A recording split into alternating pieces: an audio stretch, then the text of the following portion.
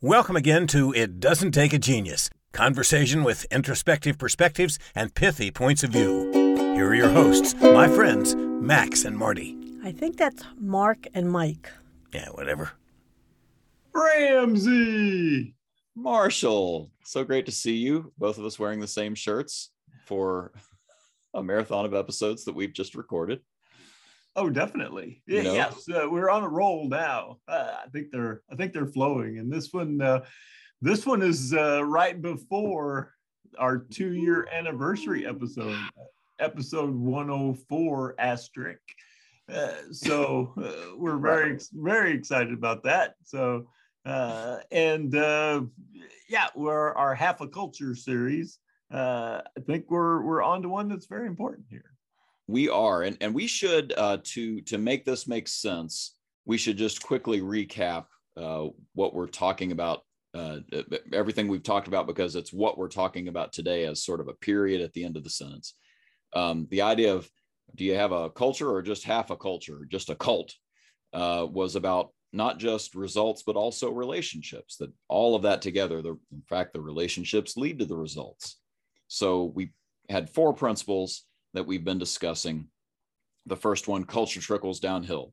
Starts with manager, starts with the leader, setting tone and expectations on what he or she wants in their organization, what the expectations are, how we do things around here.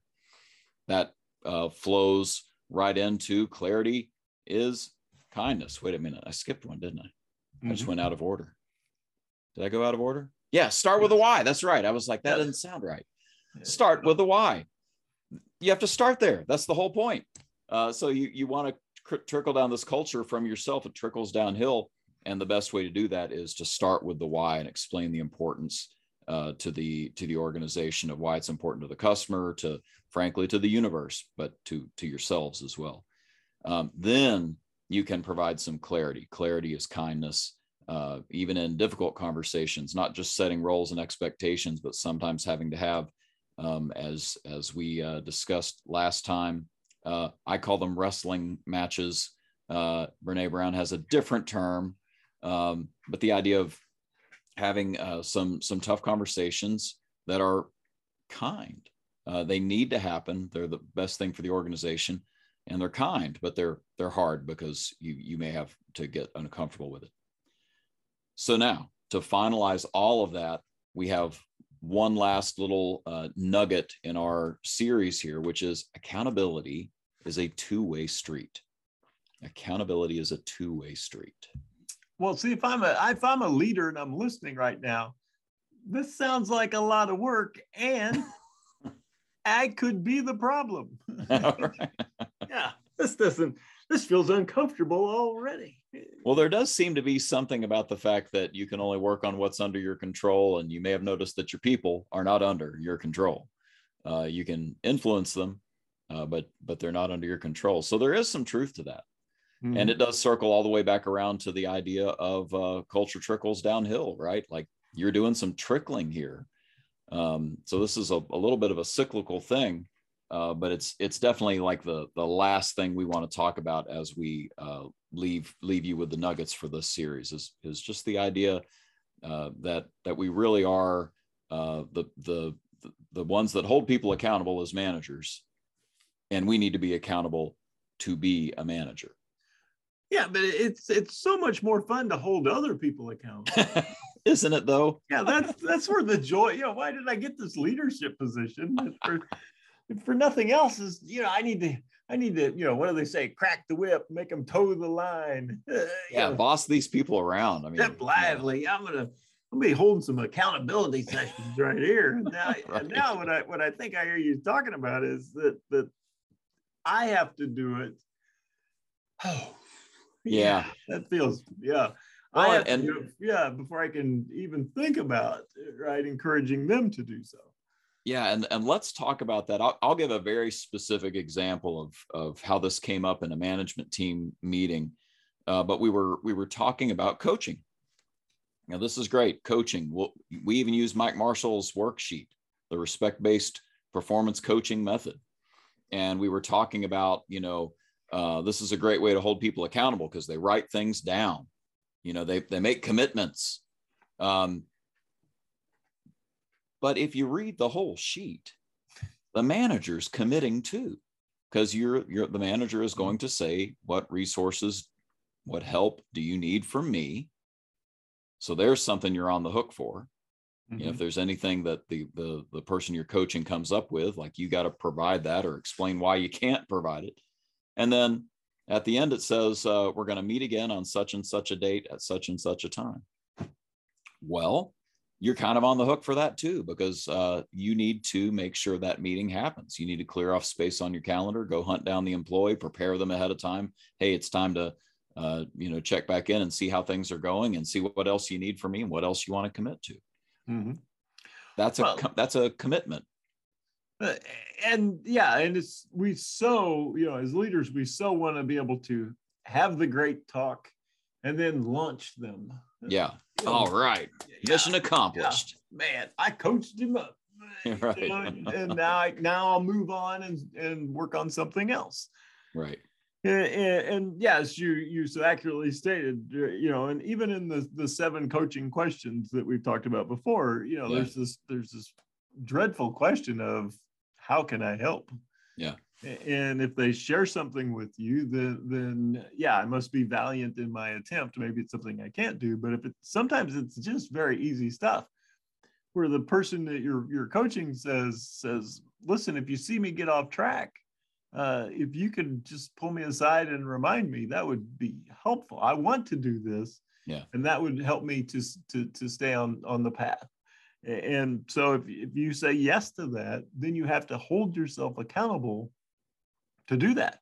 That's right. Whether you're busy or stressed or, there's a million other responsibilities. If I can't stay true to my commitment, what in the world makes me think that they can stay true to their commitment?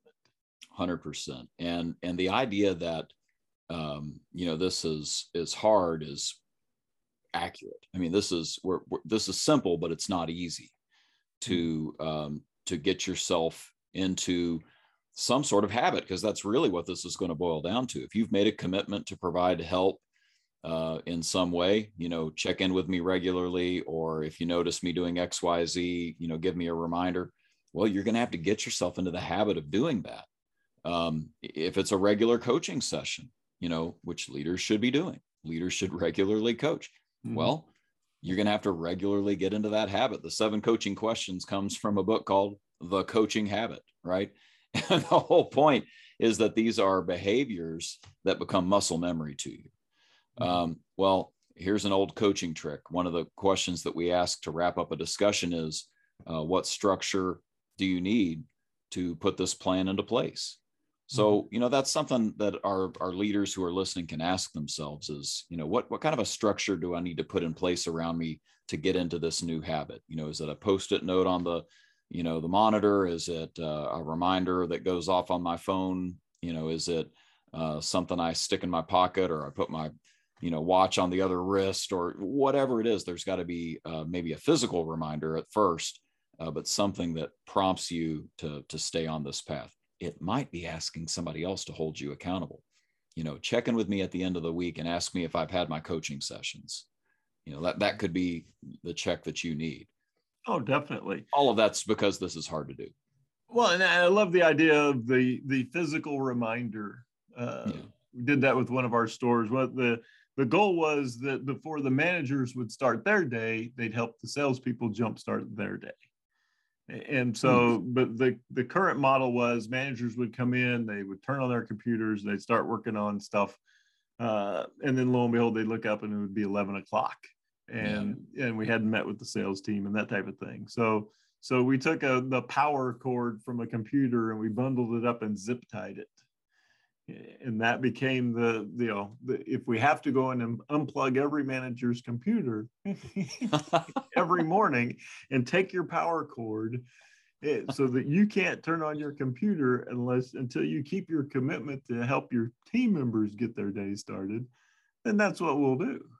Oh, that's hilarious. Sent that powerful physical message that you don't start working on your stuff until you help them get started with their stuff. And the next morning, all the managers woke up with a horse's head in their bed. It was really weird. Yeah. Oh, yeah. Somehow happened. That was phase 2 of our accountability process. So, but yeah, because it's one of those things, right? Where you stand up, you tell the team, we're going to have a morning huddle. Every day we're going to start off 15-minute huddle. We're going to, and it lasts 2 days. Yep. and then the number one thing that we hear, or number one or two thing that we hear from the people that we lead, that we coach, that are leaders, is my team is inconsistent. They're not, we want to be brilliant at the basics. Right. We want to execute consistently. Every day feels like it's a brand new day, and we just make it up as we go along, and we need to stop that. And then they announce, okay, we're going to have regular training, weekly training meetings. Yep. And we have one, and then 3 months go by and there's no more training meetings. And so we're doing exactly, our team is just emulating us to the T. And one thing I always tell managers is the good news is your team is always watching you. The bad news is your team is always watching you. Yep.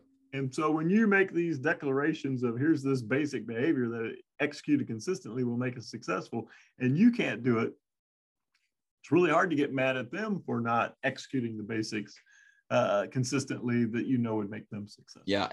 Could I speak directly to my clients who are listening to this podcast, Mike? Oh, please do. Let me step aside. Ladies, gentlemen, I just need to confess to you that sometimes, and this is advice for anybody, but sometimes your coach gets really excited about what you're excited about. And shame on me if I don't go back and say, hey, remember the thing we were excited about last month? What happened with that? Mm-hmm. It's so easy to move on to the next shiny penny, the flavor of the month, and to not just stick with that block and tackling thing that you came up with at the beginning of the year to say, you know what? All this extra stuff, it's great, but that one thing we said we were going to do, man, if we actually changed our behavior there, it would be a game changer. That's why we were excited about it a year ago. Let's get back to that main thing. That's the main thing. So I guess a message for anybody who has a coach, a consultant that comes in, don't let us collude with you. Mm-hmm. If you're getting excited about a new thing, but you haven't implemented the old thing, there better be a darn good reason. And your coach ought to be asking you about that and challenging you about that. That is part and parcel of accountability being a two-way street. Be accountable to your coach. Oh yeah. Yeah. No. And I tell my clients, I say, all right, you need to be very careful, because if you choose something and you say, this is what I want to work on, this is what I'm going to talk to you about. Yeah. And you're going to become miserable. This is truly not the most important thing we should be working on, because I'm going to keep bringing it up. Yeah. And I have to admit, right, there are times where, the enthusiasm, the bright, shiny object, the newest, latest, coolest thing kind of drags you, off topic. But it's the goal is to stay on that. And sometimes it's only folks like us who come in with who are not there for the day-to-day external shiny stuff, that's attracting their attention, to be able to say, hey, how's this long-term thing that we know that, it's not a short-term fix, but it's a long-term thing. If we get better at it, we know that it'll impact our organization, not just for a day, a month, or a quarter, but for years to come. I love that. That's pretty much the episode, isn't it? I mean, it's there's got to be something in your system that is allowing you to stay true to your commitments, physical reminders, the coach, the paper that you signed with your employee. It might even be, we've talked a little bit about the DISC assessment. It might be that D, but probably the C on your team, who can say, why are we doing this? And make that commitment really clear, and make any deviation from the commitment really clear.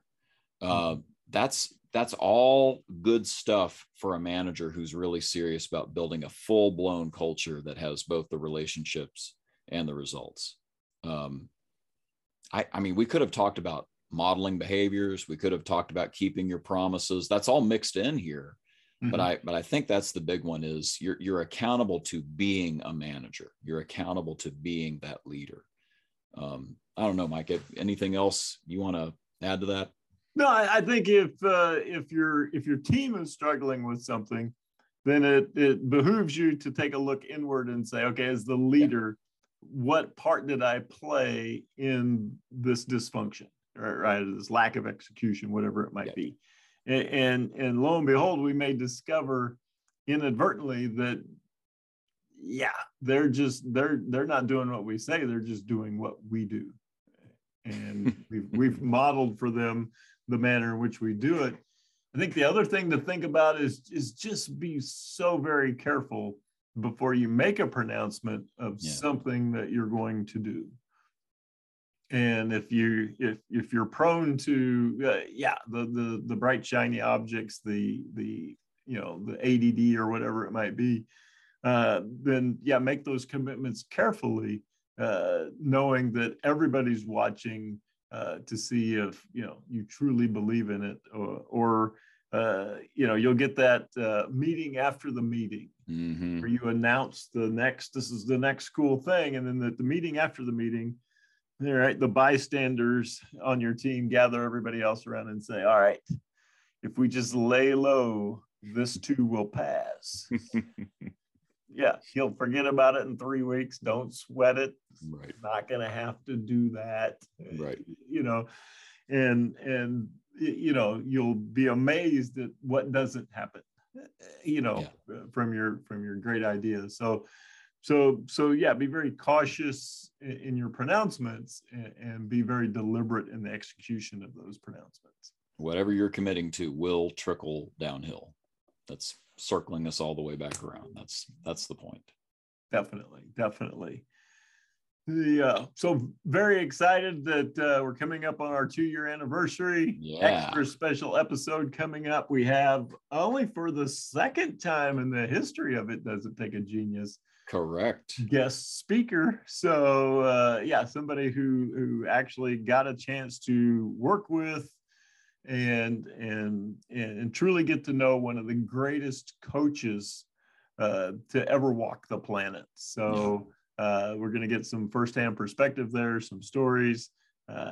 You don't want to miss that one. Good stuff. So we are excited that you're with us, dear listeners, both of you. And we look forward to celebrating our 2 years with you next week, right? Yeah, next week. I think we planned that out. I mean, not next week like this week that we're recording, Mike, but like by the time they listen to this episode, next week. I wasn't listening to you. I was wondering if there was going to be cake. I was just trying to picture. It's an anniversary. There must be cake. There must be some sort of snack or something. I'll add a graphic or something. Okay, that would be fantastic. All right. I got distracted. Speaking of somebody who's completely focused, that's right, on sarcasm and making fun of us, turn our attention to our announcer, the wonderful Mr. John. Sounds great.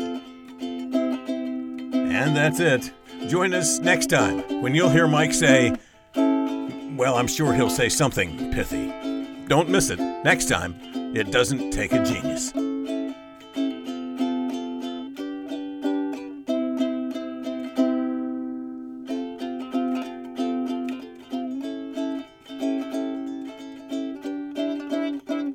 That's good enough.